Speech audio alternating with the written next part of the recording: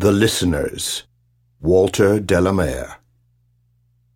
"Is there anybody there?" said the traveller, knocking on the moonlit door, and his horse in the silence champed the grasses of the forest's ferny floor.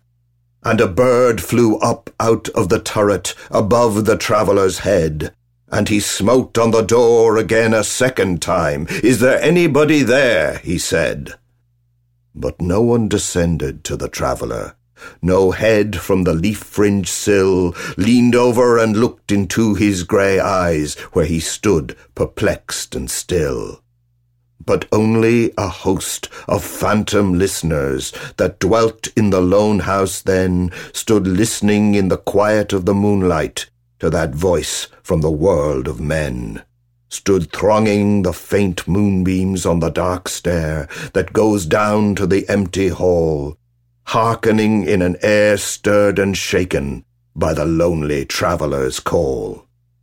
And he felt in his heart their strangeness, their stillness answering his cry, while his horse moved cropping the dark turf 'neath the starred and leafy sky.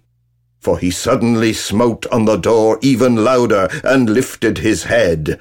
"Tell them I came and no one answered, that I kept my word," he said.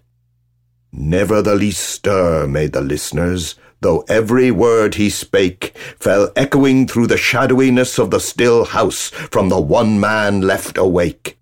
Aye, they heard his foot upon the stirrup, and the sound of iron on stone, and how the silence surged softly backward when the plunging hoofs were gone.